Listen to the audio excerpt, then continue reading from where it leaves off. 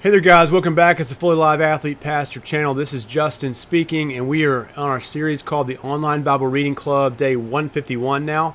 We're looking at 2 Chronicles 13 and 14, and we're looking at John chapter 12, 1 through 26. It's a daily Bible reading plan, and we want to give you review videos or preview videos so that you get the most out of the plan.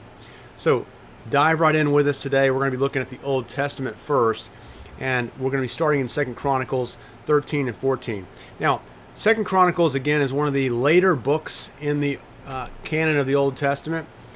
You got the Chronicles books 1 and 2, Chronicles, and you've got the Ezra, Nehemiah, Esther. Those are speaking about history. Ezra, Nehemiah, and Esther are later history, right? But what's confusing to you maybe is that 1st and 2nd Chronicles are written way later, but they're talking about history from right now in this text we're looking at today, about 900 BC. You know, in the reign just following David and Solomon of the king there, right after Rehoboam, called Abijah, and now Asa in the 14th chapter. And why is this significant? Well, it's about 400, 500 years prior to the events that the intended audience of the chronicler have been going through. And what he's doing is he's writing theological history. He wants them to understand something, is that they can believe in God and trust in Him for their salvation. They can trust in the Davidic king to come, which is going to be Jesus ultimately. But God had made a covenant with His people. And we'd seen that in Genesis 3:15 when He promises that a son of the woman is going to come and bring about all the blessings of the covenant of grace, because Adam had cast all of creation into judgment and not brought them into glory by his sin. So we're going to have a second representative, Jesus, who we see the revelation of who Jesus is just continues to grow throughout the Old Testament. We see that it's very clear that he is going to be, as first or Second Samuel 7 makes clear, that this Jesus, this son of the woman, will be a descendant of David, that his kingdom and his throne, his dynasty, will be forevermore. And so it's going to be from David's lineage that Jesus will arise. Now, this promise looks to be in jeopardy because David's not reigning in the time of the chronicler.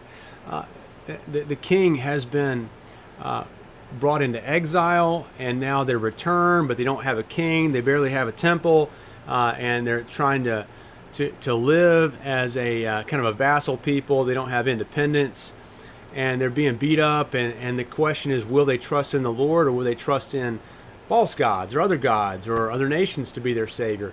Well, the deal is they need to trust in the Lord. So that's why the chronicler is taking this history that's already been written in the Old Testament in the King's books, and he's bringing it to them, and he's giving theological comments on it. He's highlighting certain angles of it. Well, you see in this what's happening here is you've got now two kingdoms in Israel. You've got the descendants of David living in the southern part of Israel, what's called Judah, and then you have the northern tribes, which is called Israel. And I know that may be confusing. Israel is not Israel. Israel is the apostate nation. Israel is the rebels. They rebelled in the previous day, 150, which is the previous chapters in Chronicles, because Solomon's blockheaded son Rehoboam puts the hammer down on them and tries to oppress them, and so they rebel. And then Jeroboam leads that rebellion, and Jeroboam becomes the king of the northern tribes, or what's known now as Israel. So what happens is Solomon's son Rehoboam dies, and now Rehoboam's son Abijah is now reigning, as you see at the beginning of chapter 13.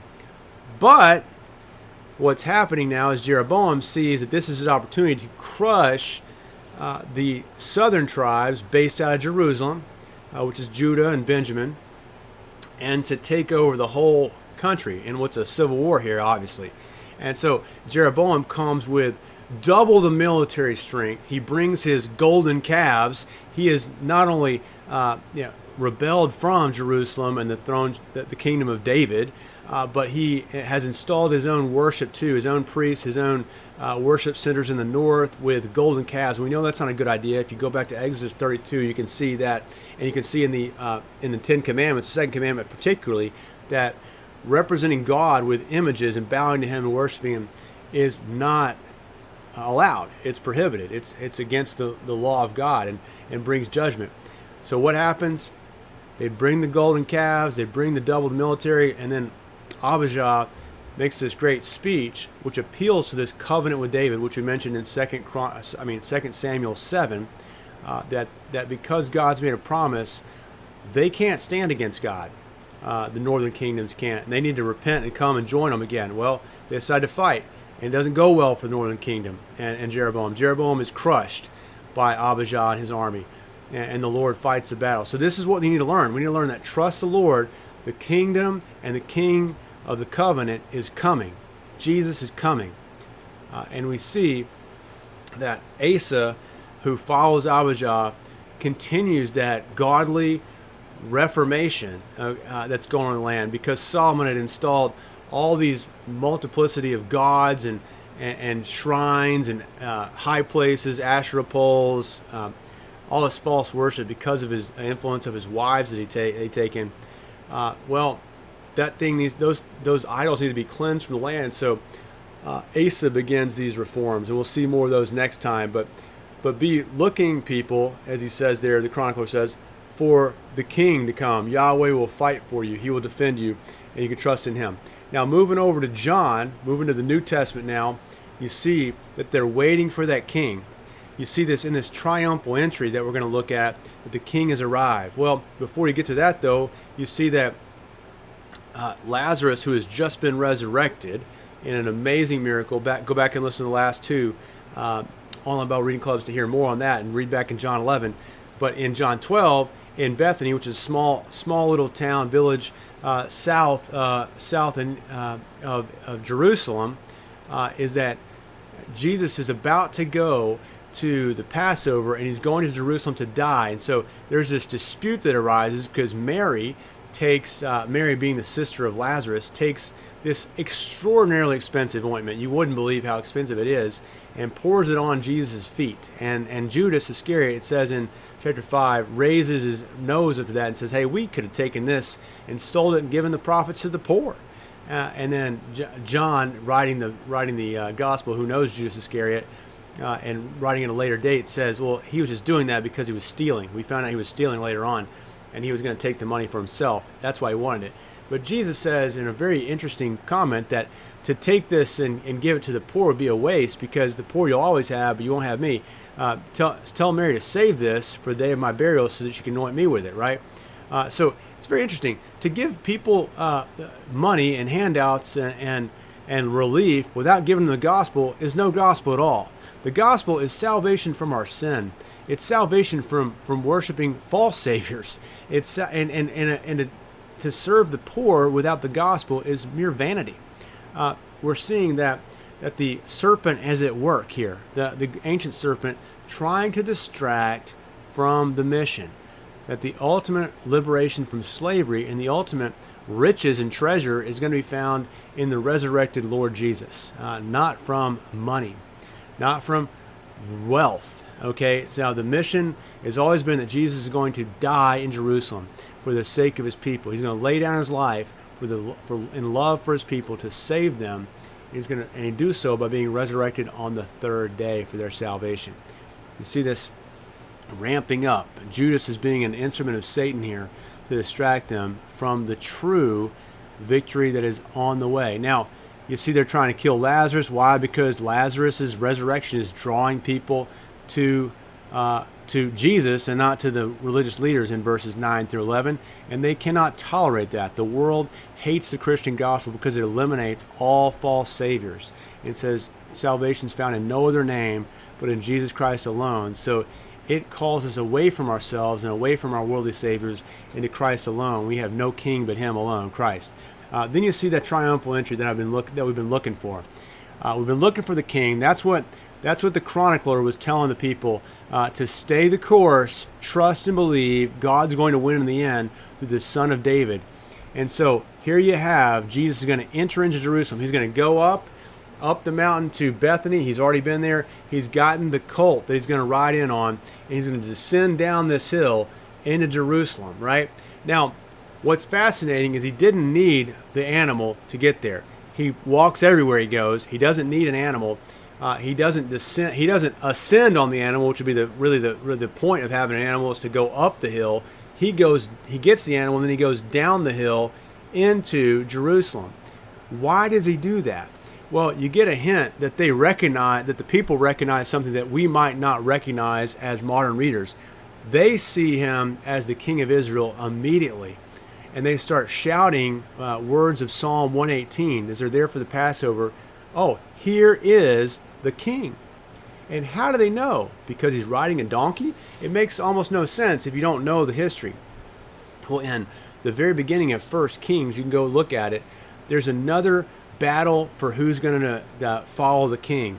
David is on his deathbed, and then Bathsheba, the prophet, some others come in and say, your son, and you might remember the story from a few weeks back, your son, one of your sons, is proclaiming himself to be the king. And then what we see here is that David says, look, we're not going to let that guy get away with it. I'm going to put Solomon on the king's colt, and he's gonna ride the king's donkey down into to what's called the Gihon Springs here, and he's going to be anointed right there by the prophet, and the people will see he is the true king by decree of the king, and the true descendant of David, not this other guy, not the other son. It was going to be Solomon. So here you see Jesus riding in on the colt down the hill, down the slope to the Gihon Springs, where Solomon was anointed, right? At the edge of Jerusalem in the southeast. The same place, riding the same kind of animal, coming down there, and that's why the people say, behold, it's the king who will set his people free. That's what they say. Isn't that amazing? Jesus is making a clear statement that the king you've been looking for is here. And he did it with a donkey. He did it by revelation. Like, this is what the Old Testament has revealed that the king will be doing. And you see it in Zechariah 9:9.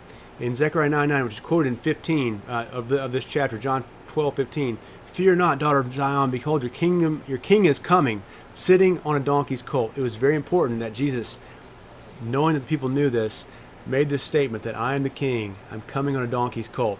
It wasn't because donkey was a majestic animal, it was because that's what David did to demonstrate that this is the true king. Jesus saying, I'm the true king. Okay, guys, I hope that's helpful to you to seeing the meaning. The king is coming, he's entering Jerusalem, and he's going to lay down his life for the sake of all people. It says in 24, truly, truly, I say to you, unless a grain of wheat falls into the earth and dies, Jesus himself, it remains alone. But if it dies, it bears much fruit. And it is bearing fruit, guys. I'm part of the fruit. I pray that you're part of that fruit. The death and resurrection of Jesus has brought about a kingdom of peoples, from Jew and Gentile. All who believe will receive salvation by this gospel of Jesus Christ. Okay, I hope that's helpful. Keep listening, keep reading, and we hope to see all of us read through the Bible and get to know a lot better and know God through it. Take care. We'll see you next time.